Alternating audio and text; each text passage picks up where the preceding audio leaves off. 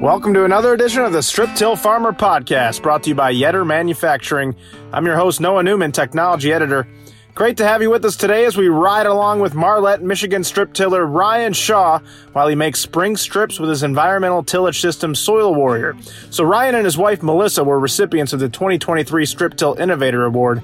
And in this podcast, Ryan talks about their innovative strip till system, which includes twin rows, cover crops, homemade equipment, and much more. Ryan also shares his strip till origin story, some of the learning experiences along the way, and the key to maintaining a healthy work-life balance. We're making strips, freshening them up. They had fall strips last fall onto soybean stubble, and we don't normally do it, but it's going soybeans back to soybeans just because of the rotation this year. So we're just making some strips ahead of the planter, trying to stay somewhat close, so don't look like any rain coming right away, so trying to save a little bit of the moisture. And this is a cereal rye that we used our interseeder to seed down in between our planting zones, and we'll terminate it later when we spray the pre.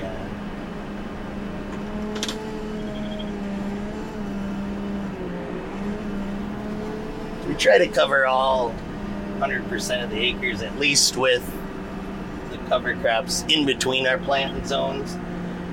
We had started out doing full coverage ones, but we had a little bit of trouble getting a good seed bed sometimes if it got too big. So this gives us a bigger window. Gotcha. And we're actually trying to make this SoilWarrior they set up for us it's got a widening kit on it. So it's a little bit wider of a strip that it makes. And we're hitting it with the planter as a twin row planter. So we're planting twin row soybeans into that strip. About how deep do you go? Kind of give us the nuts and bolts of how your strip till system works. Oh, we're trying to go about 3 to 4 inches deep in the spring. In the fall, we try to bury it as 5 to 7, as deep as we can get with it, in hopes to make a lot of times we hope to stale seed bed onto the fall strips, but this year the weather's cooperating enough to freshen them up, and not applying anything right now, but this SoilWarrior does in the fall. It has 2 tanks on it. We'll variable rate 2 different products into the berm at the same time. We've used it if we aren't using a tank or we're not applying fertilizer. We sometimes will put oats and other like buckwheat stuff that'll terminate in the winter. Frost will kill it. We'll blow that out and put it in our berm just to help try and hold the berm together a little bit. What are some of your strip till truths? Like some things you've learned over the years that really help you guys have some success out here? Oh, well, one big one with our twin row is you can't get too aggressive with trying to get more depth out of the tiller, because the back disc on the SoilWarrior will go deeper than the front one, and that's the same slots as the seed openers go on the planter. And the front row to the tailing row of the planter will give different depths, and it makes it kind of tough to set up sometimes.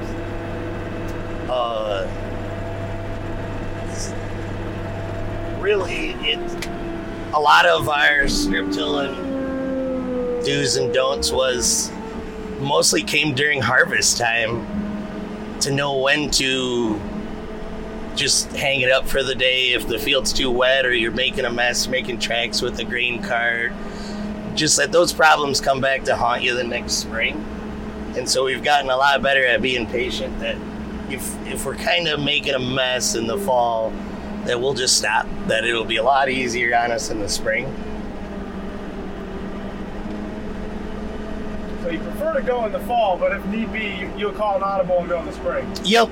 Yeah, if the if it's just not fit in the fall and we're just going to be kind of sliming through stuff or the soil's too wet, if we don't have to get the fertilizer down, we'll just hold off and not make any strips till spring.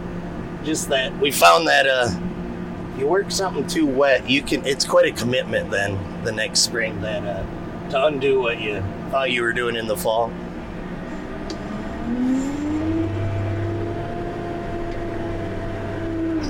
Sometimes we break the field like this, and he's got row shutoffs on his planter, so he likes to plant the inside passes of the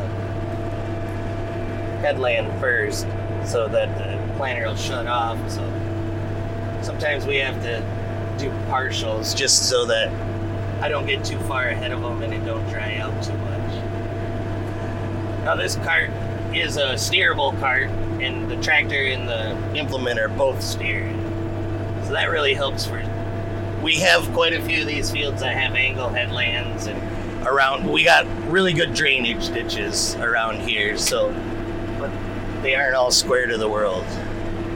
We actually still have oats in the SoilWarrior right now. We were you do? applying oats last fall into the berm, and it got too late. We thought we were just going to be wasting them. It was going to get too cold. So that's why there's about 3,400 pounds of oats in there. We just haven't took them out yet, because sometimes in the spring it gets hard enough here on some of our gumbo clays. We've actually bought floor dry before and filled the hopper with like a tote of floor dry just to add more weight to it if we don't have any fertilizer in it. So then that's Bruce over there, right with the planter. Yep. And that's a 12-row stack fold planter, twin row, the center fill. And then he's pulling a roller right behind it that is an ETS roller for strip till. Covers 3 of the berms at a time, and it contours to it so you don't get that bridging. It came with a cement block on it for weight, and 2 years ago we added that liquid tank to it, and he's pumping up the liquid fertilizer for in-furrow. And then what does your fertilizer mix look like? What's in it? How many pounds? It varies from field to field, or? Yeah, it varies quite a bit. Now that pop-up stuff is just, it's just a series of like a micro pack just to help things get it bump started, and then we aren't putting any dry down with this. Most of everything for the soybeans would have gotten done last fall with the strip tiller. We use mostly dry stuff when we can. And for the corn and beets, it's we pull a yetter tank behind the planter, and we'll put an in-furrow pop-up, and then we also do a 2x2 of the 28, some thiazole, and some zinc, just to try and get it in the soil. We were fanning it out the back behind the closing wheels before, but now we put disc on it, get it in the soil so it's in the right place, and then we don't have to use nearly the volumes that we were using before.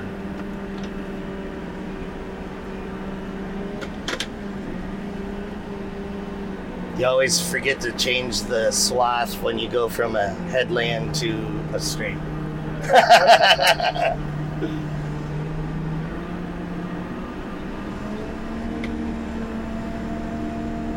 I see all the monitors in here, so what are you using to kind of make strip till work? Do you use a lot of precision technology, or? Yeah, we're using, got the RTK steering the tractor and the cart. Now we put a camera up so that we could see behind us, mostly if you're going down the road, but we put another one that's down in between the rows, just so you can see if you're blowing the row out or you're throwing the trash too far, just to kind of get an idea of what things look like when it's in motion.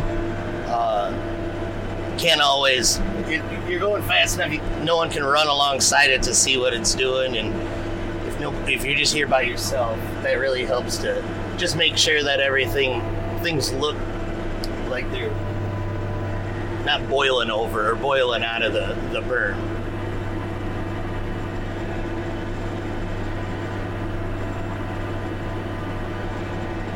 Now, the gauges are one's for the road cleaner down pressure, the other one's for the wings, and then the black set is for tram lines. It has a separate set of air for the 3 rows that are on each side of our tram lines and behind the wheel tracks. Just every once in a while, we'll get into areas with our controlled traffic that if it's a spot where the planter and the side dresser and the sprayer all happen to match up on that same path, every once in a while you'll see you do need a little bit more down pressure to make a good burn. We spent a lot of time thinking about what it was that we wanted to do. We knew we wanted to get soybeans through a seed plate, so we started with a planter, and then we knew we were going to get the SoilWarrior, so we set it up, made sure we could make one planter cover all our acres at the time, and then the ETS helped us to make sure that we were going to be able to hit twin rows on it. And then the big issue was the sugar beets, whether or not we were going to be able to go from corn stubble stalks into sugar beets and deal with all that residue. And we actually are a little different than most. With the twin row corn, we plant the following year right over the corn stubble, and we never move our planting zone. So where we have these cover crops is actually our never till area, and we're always planting in that same planting zone. So when we do single row sugar beets, we're actually planting them in a seed bed between the twin row corn root balls. So that took a little bit, 3 or 4 years, to try and get brave enough to do it on a volume of acres. The first few years we only tried it on a 30 here or a 40 there, just to see if we were going to be able to make it work. And each year we seemed to find something that we wanted to tweak a little more, whether it was not dislodge the root balls or just slice them, run the row cleaners in the fall or not. And each year, I guess you tweak it a little bit, and then the weather changes its mind the next year, and Mother Nature always wins. So, so we're always adjusting something. So why strip till? Why is this the good system for where you guys farm, and what were your big motivations for starting the strip till? Well, when Dad and I started the farm, he was big into conservation, doing things a little bit different. He wanted to try no-till, but we were struggling a little bit with it just because it was such that delay in that lag time to where everyone says you plant, you got to go away for 2 weeks and go camping.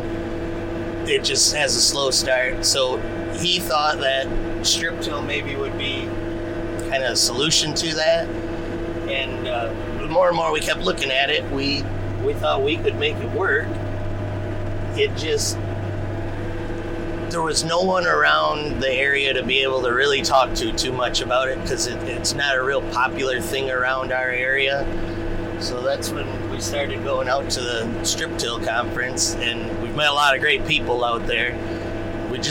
We go every year just to see the people that we've met along the way, and we've actually got a lot of our information and a lot of answers to our questions from the people out there that are like-minded or think the same way. That just because it's different doesn't mean it's wrong, and it doesn't mean that the way we were doing it before was wrong. It just we're always trying to get a little better. So you go to the Strip Till Conference every year pretty much, right?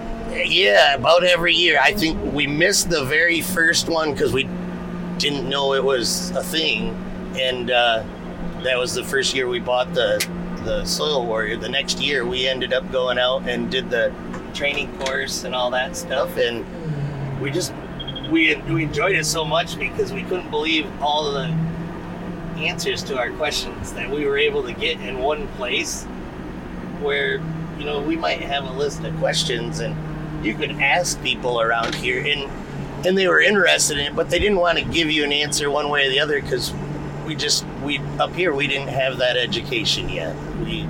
It was still new to the area. We've been. So you highly recommend, if there's someone getting started in strip till, or even if someone has been doing it for a while, to go to the conference? Yes, yep. That's what. There's a few people that have gotten with some of the conservation, the programs and stuff, and are interested in it. And we tell them that we're going to be going. You got to even just buy tickets for people and send people out there. That it's really something to attend. That you can get a lot of information and kind of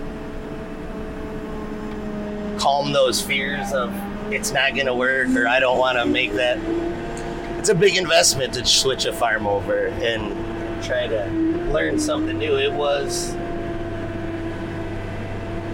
a big learning curve from what we were used to doing, and more of a patience thing. That we spend a lot more time now sitting around the table deciding our crop plans, with a cover crop plan, just different things that we can do that it doesn't take us long to get out in the field and do the actual work. But we've been fine-tuning where we're applying stuff, what we can get away with, what we can't. If we're going to be making strips, if we're going to plant cover crops first, that's why we only put the cover crops between our planting zone. It opened up that window to chase the combine with the seeder and then strip it after, even if the rye already comes up, and you're not wasting that half of your cover crop seed. So it was just a few random things that we had to see first and realize, well, we can shave a few dollars off here, we can save a little bit there. We've made it work, and it kind of all works as a system. We switched to that twin row corn and beans same year we started strip tilling. So we've had people ask us, well, does the twin row corn yield more than the single row? Our yields have went up about 10 to 15 bushel on a 10-year average from what they were when we were conventional farming, but technology and hybrids and everything all come into play in the system. I couldn't say that I would be right if I pointed it in one, just gave the credit to one thing or the other. I think it all working together.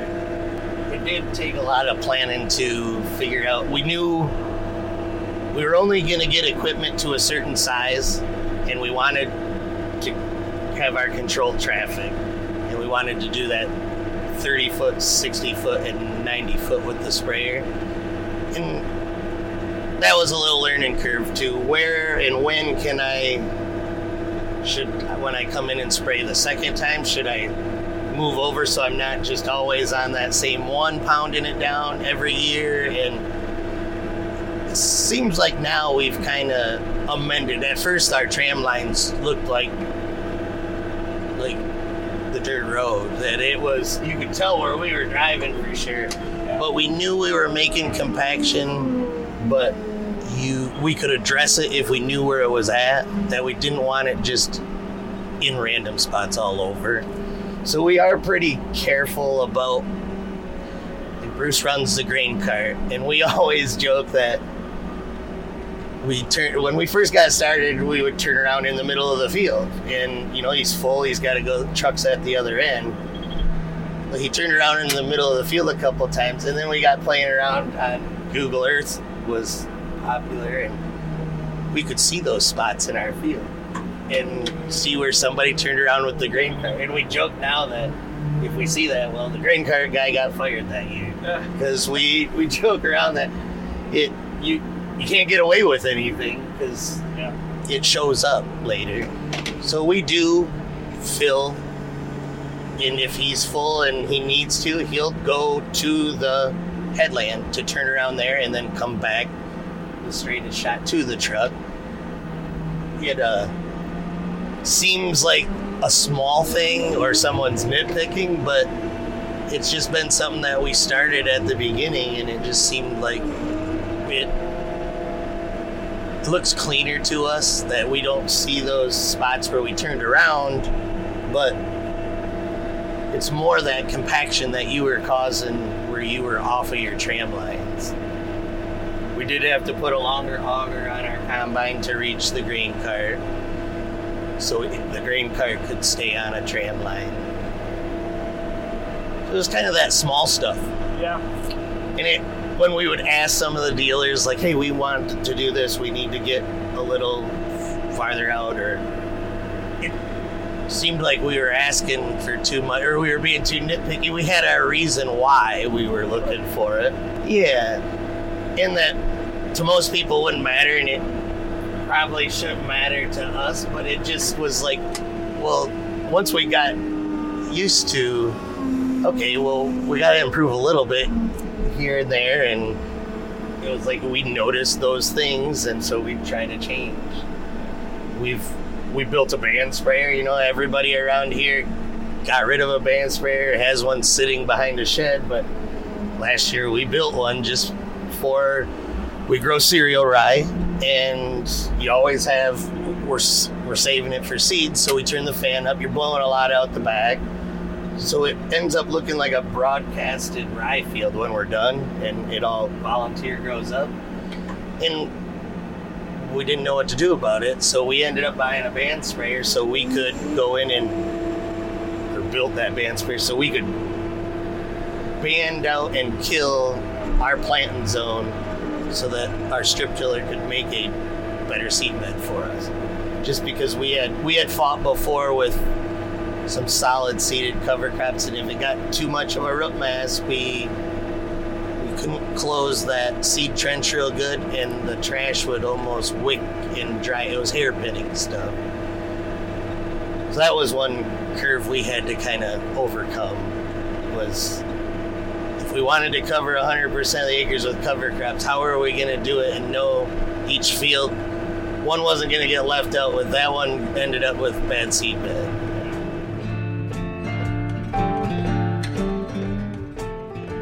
And let's burn a quick timeout to share a message from Yetter Farm Equipment.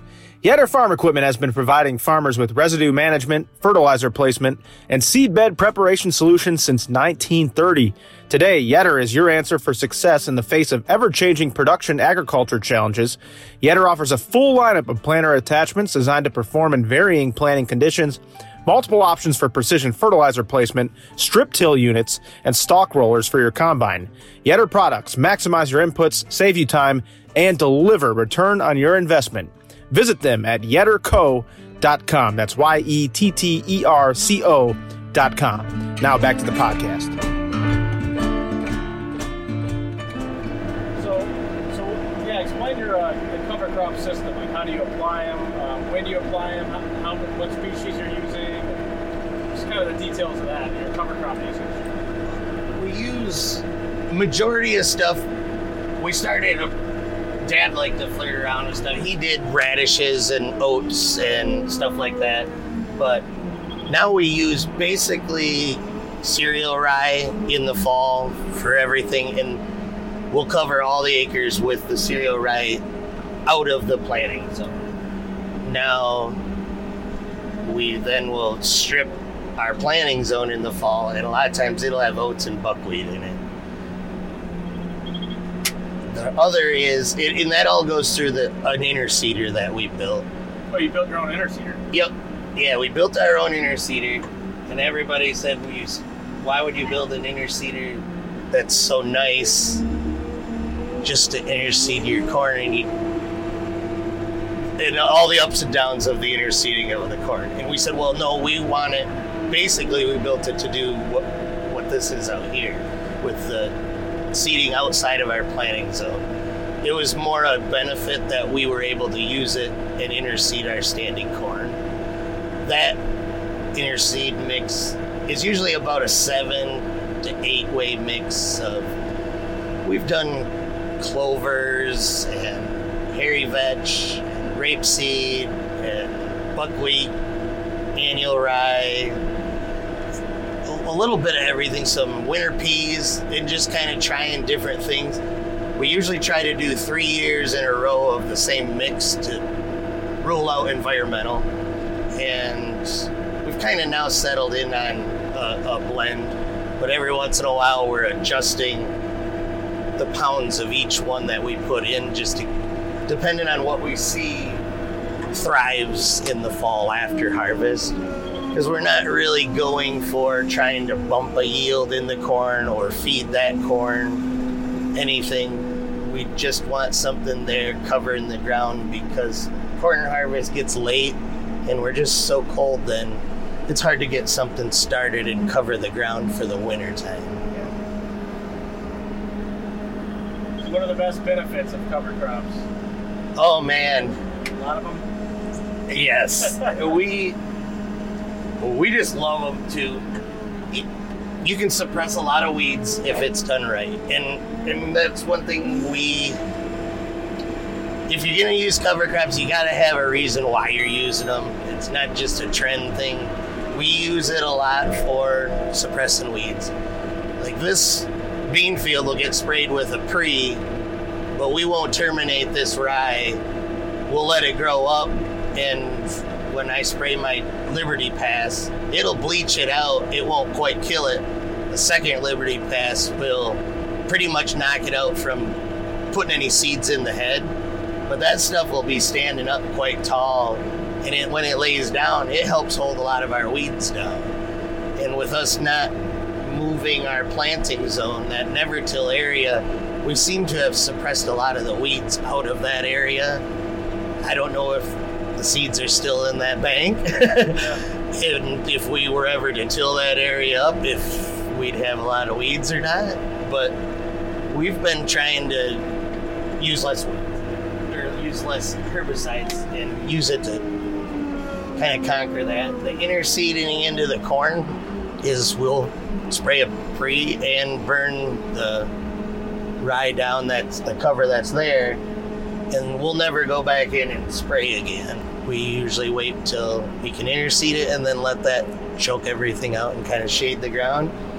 And one strange thing we found about the interseeding is if you have any patches out in that cornfield that drowned it out or don't look good or the corn's thin, the cover crops will thrive in that area and they'll keep all the weeds out. When you go through the combine, you don't come across that drowned it out area and it's not just a big patch of weeds.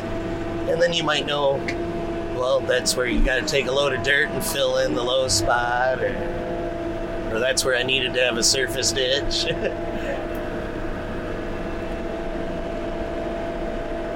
So weed control is the biggest benefit. Yeah. Yep. That's a big one. Yeah, and then trying to keep our soil covered. I mean, we do get that there's a series of those wind farms around here that, I mean, we get our fair share of wind, and just trying to keep the soil we have protected enough to keep it on our own field.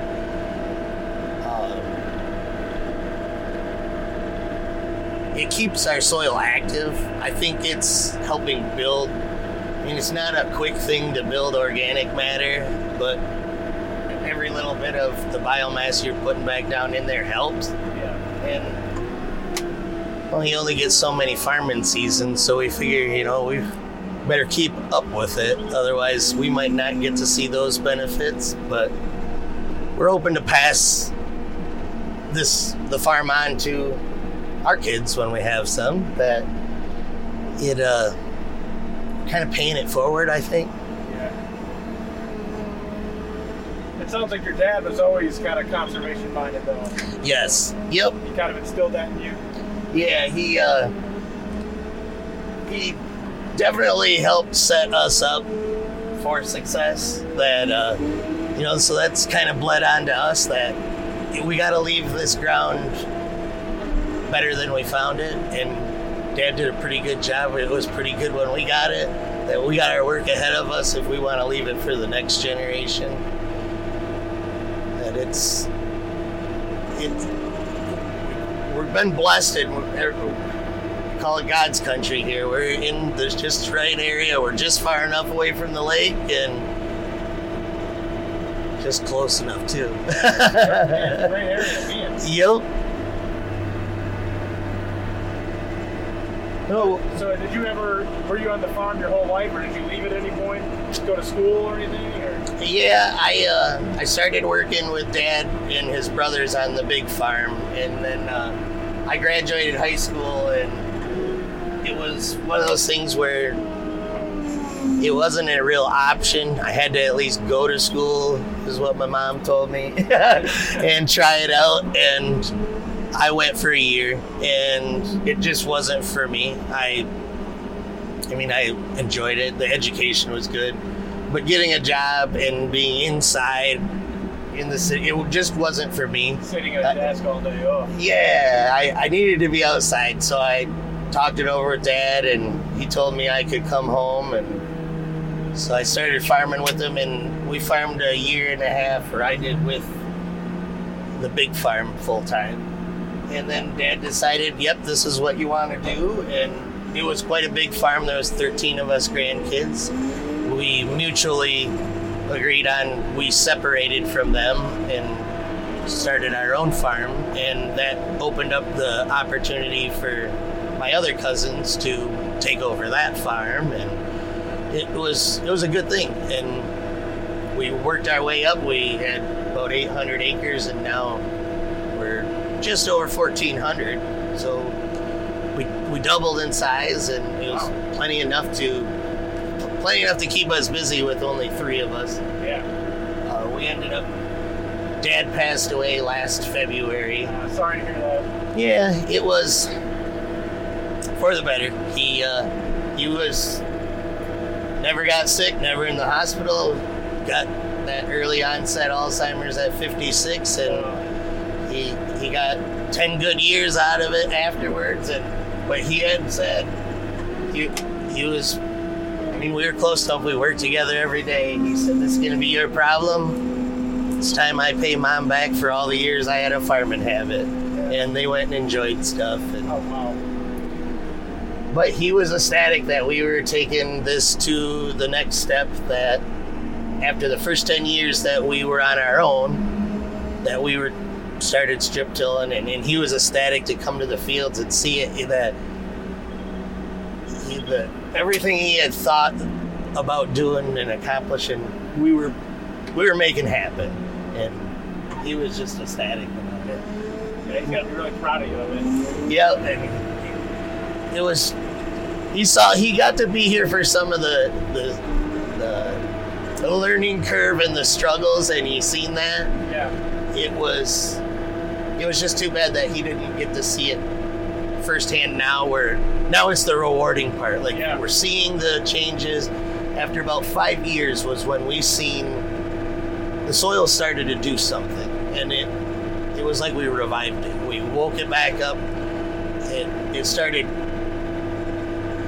paying us back for the way we were treating it, and it was like that reward that, hey, this is working. We can stick with this, because it was a nerve-wracking thing that first year, and like, is this gonna work? Is stuff gonna grow? Or and you always have that fear everybody's watching, and they want to learn something too. Yeah. It was like, just don't let us fall on our face. And you stuck with it. Yep. And we're really happy we did. It's not that farming wasn't fun before, but it seemed the same type of, we were always doing the same stuff. This brought a lot of excitement to it, or what can we do different, or what could we change, and it just brought a whole new meaning to the way we did it. That's why you're the Innovator of the Year. You're always looking for new ways to do stuff, it seems like. And building your own interseeder, that's pretty innovative.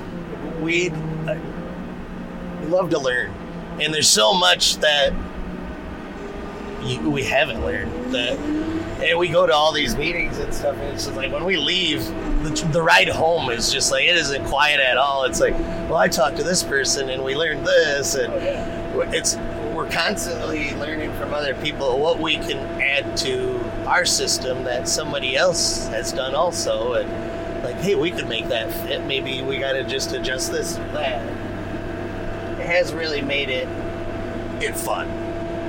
And if you're going to do something for a living, it should be fun. Dad had said when we split off, he said, we're going to farm if we're going to have fun doing it. If we don't, we better find something else to do. I mean, you spend a lot of your life working. You might as well enjoy work. Yep. Well, there's just three of us, Melissa, my wife, and I, and my neighbor Bruce. And Bruce is like family to us. He runs the planter, and he's like our major operator. We feed him seed, chemical, fertilizer, all that. He does a lot of he's like a shop manager. He can tell us what he knows the planter needs, and a lot of times Melissa and I will organize the parts or making sure the chemicals are at the farm or the fertilizer's delivered on time. Melissa does all of our nutrient management. She with the strip till, it threw some people off with how we wanted the soil test, so she thought it'd maybe be better if we did it ourselves. And she has a whole system for how she pulls her samples and puts them all together, some from in the berm, some from out of the berm. And then she works with a guy, and they make recommendations, so she makes all of our prescriptions, loads them in for us. And then she does a lot of the scouting for me, for even the pest management. And then I run the sprayer, usually run the SoilWarrior in the spring, jumping in and out of it, and then jump into the sprayer to throw the pre's on. And then we'll usually go into side dressing and interseeding and band spraying. And usually Bruce does most all that. It's good because that's the heat of the year. As long as the air conditioner keeps working for them, we just keep them going. And then when it comes time for harvest, I usually run the combine. Bruce will run the grain cart. We may do it a little different this fall. I think I've convinced Melissa that she can run the combine, and then I'll run the dryer. But she's been actually running the dryer for us, and she does a really good job. She's patient enough to wait for the cooling fans to finish, where sometimes if it's me, it's ran for 15, 20 minutes. That's good. It doesn't need to run 45 minutes, and I drop it. So she keeps us honest. She's the one, she runs the topper in the sugar beets, and I run the harvester, and Bruce runs the chain cart for loading the trucks. And usually Melissa, being the topper, if it starts raining, she can just stop topping, and she makes that decision. It's time to stop. You can't harvest beets that aren't topped. So she keeps us honest out there, and keeps us from mudding up a field or just plain making a mess, where sometimes my old mentality is, well, we're all here. We should get something done. Even it'll quit raining. It'll stop in 10 minutes. And she's usually the wise one that tells us, let's just try again tomorrow. So with only three of us here, it's a lot of work, but we all work really well together, and we all have worked together long enough.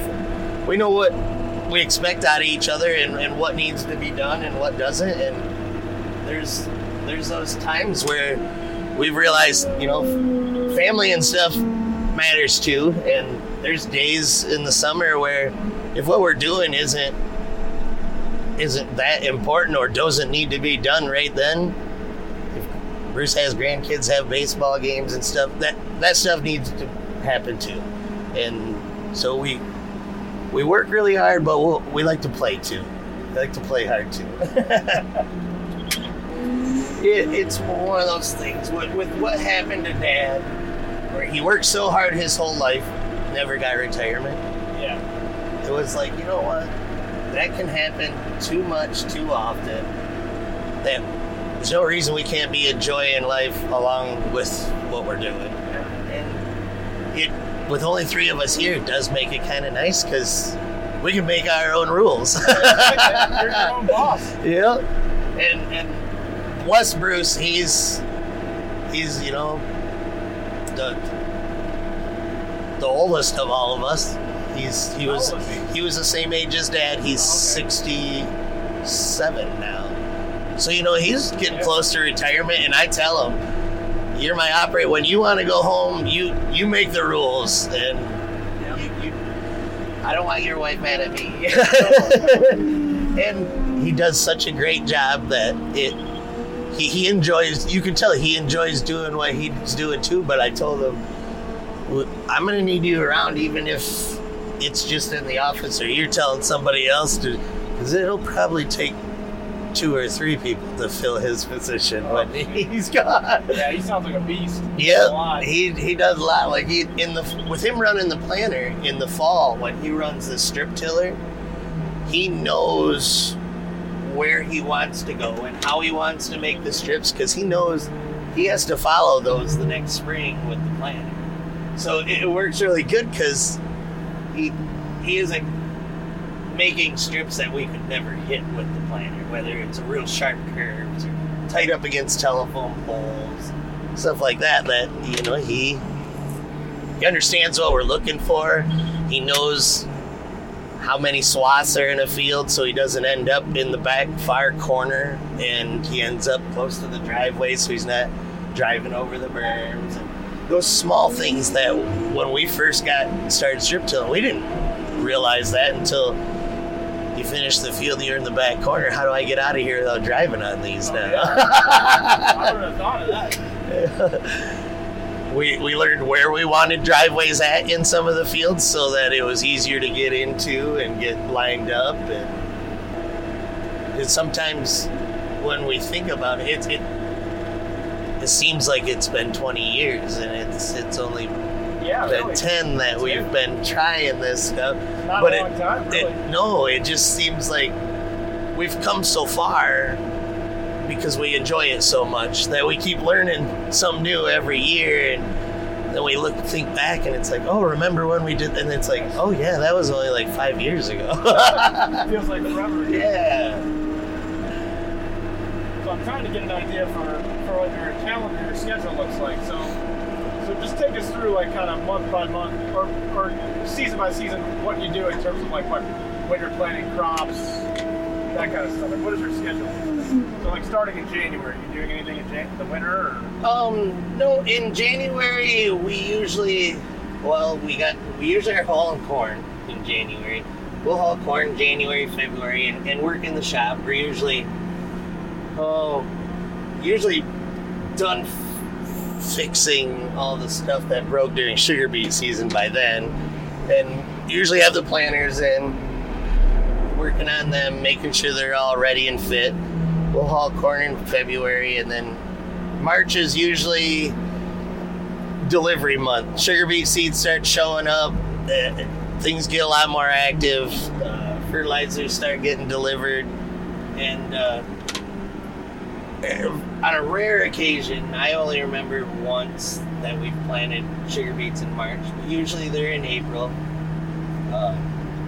We'll get the sugar beets in, and then it usually swaps over and we get right into soybeans, and we'll put 300 acres of soybeans in or so, and then usually swap over and start doing corn, and then go back to the soybeans and usually finish them. But we're usually trying to hit all the pre's and all the spraying at the same time in between rains and all that. Usually then June, it's about, then we start getting ready to band spray sugar beets, and we start thinking about our interseed mix and side dressing the corn and the sugar beets kind of through that whole time. And then we have usually 150 acres of cereal rye. That usually comes end of July, first part of August. It's about the same time as the Strip Till Conference, so we're usually always trying to decide, do we do it before or are we going to do it after? And it always feels really good when we get it done before we go, because then the drive back, it don't matter what time you get back. So you plan the cereal rye in the summer, late summer? Nope, we plant it in the fall, and then it gets harvested. Yep. Okay. And so then we usually go to the Strip Till Conference in first part of August, and when we get back, it's usually we're about starting early dig sugar beets.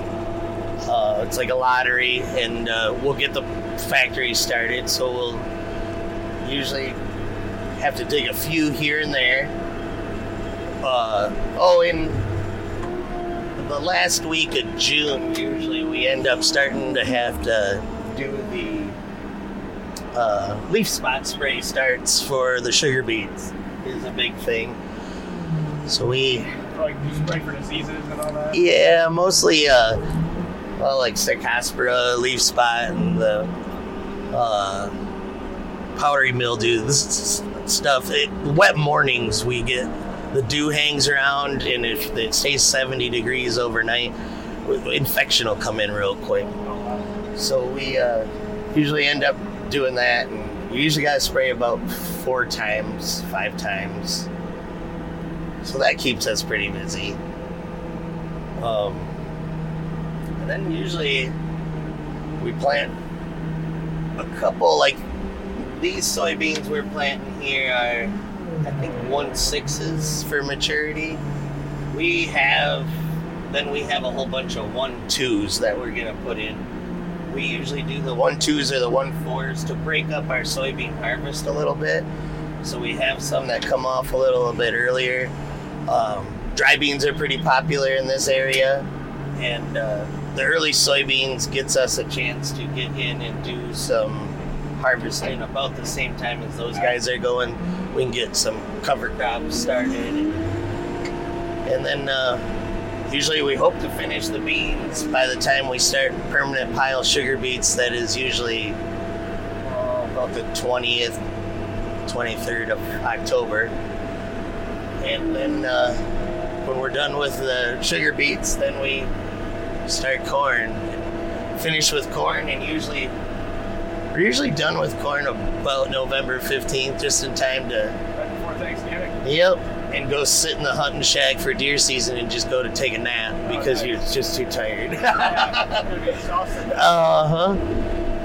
And then usually, kind of in between all that, we are hitting up about every meeting we can that's close and trying to be part of everything. What are your approximate seeding rates for each crop? Soybeans, we're at 120,000 seeds an acre. We started at 140 when we started strip tilling. We've slowly started backing it down with putting it through the seed plates and stuff. We're getting a lot better stands. And we haven't had to deal with white mold. It's quite a big deal around here. He will adjust, and we'll make prescriptions sometimes. If we know we have a real sandy part of a field, he'll bump it up in those spots and get that 140 on it just to try and shade the ground some. And corn, with the twin row corn, we were doing 38,000 seeds. That gave us about a 10 to 10.5 inch triangle. We lowered it down. This year we got a second planter, so we'll plant at 36,000 in a single row at 30 inch. And sugar beets are 54,000 to 60,000, and we're in a 30 inch space for that. So we're usually right around there. And the same thing, genetics and everything have gotten so good, we've found we've been able to back that down a little bit, and we're getting just as good or better stands than what we used to back in before some seed treats and coatings and stuff like that. And then what kind of planters do you have again? Do you have 2 of them? Or? Yeah, we have 2 planters. They're both stack fold monosem planters, 12 row or 30 foot. One has the center fill on it, and that is the twin row. And we used that originally to plant even the sugar beets. We jacked a row up and built a hitch to offset it 4 inches to get that row in the center. But we were carrying a lot of weight on that very first pass early in the year. And so this winter we bought another monosem, same year and everything, so parts are interchangeable. And it's just single row and with a seed hopper, so no center fill. And nice and light, and it floats over the ground real well. So we're going to use it for corn this year in a single row, so we can have the soybean planter going at the same time. Next year we are going to do, we'll have a field, 160 acre field that we were going to block off in 90-foot strips in the field and do 90 foot of twin row, 90 foot of single row, all the way across the field, and see what the difference is. Everybody wants to know is there a yield bump, is there not, and so we figure we'll be able to see it. The one major reason why we were going to single row corn this year was we've been doing in-furrow pop-up, and with that planter, the twin row planter, we set it up. We needed a 12 row for sugar beets. Well, then we open a valve and split it into 2 seed trenches. And the idea of an acre is an acre, but if I have 2 seed trenches and I'm splitting the value of what should be in 1 seed trench and now I'm putting it in 2, it's not enough for that corn. And unless you get like that sure shot or the pulsing stuff, and we usually want to spend the extra money, and right now we figured rather than doubling the fertilizer rate to put more in a trench, we just put it into a single row to try it for now, and then next year do the studies on same volume of fertilizer, everything, single row, and same in the twin, and just split it into 2, and then do a few passes where we double the fertilizer rate to see, and then do the pencil sharpening thing, see which one made the most money or broke even. Yeah. We've been just as interested as everybody else, but at the time, that's what we wanted to do. We wanted narrow or twin row soybeans to close the row sooner was what we were going for, and the twin row corn was intriguing to us at the time as fertilizer prices and everything started climbing and seed cost. Yeah. Well, so we thought, well, you know what, we can lower our seed cost by a single row, the fertilizer a little bit.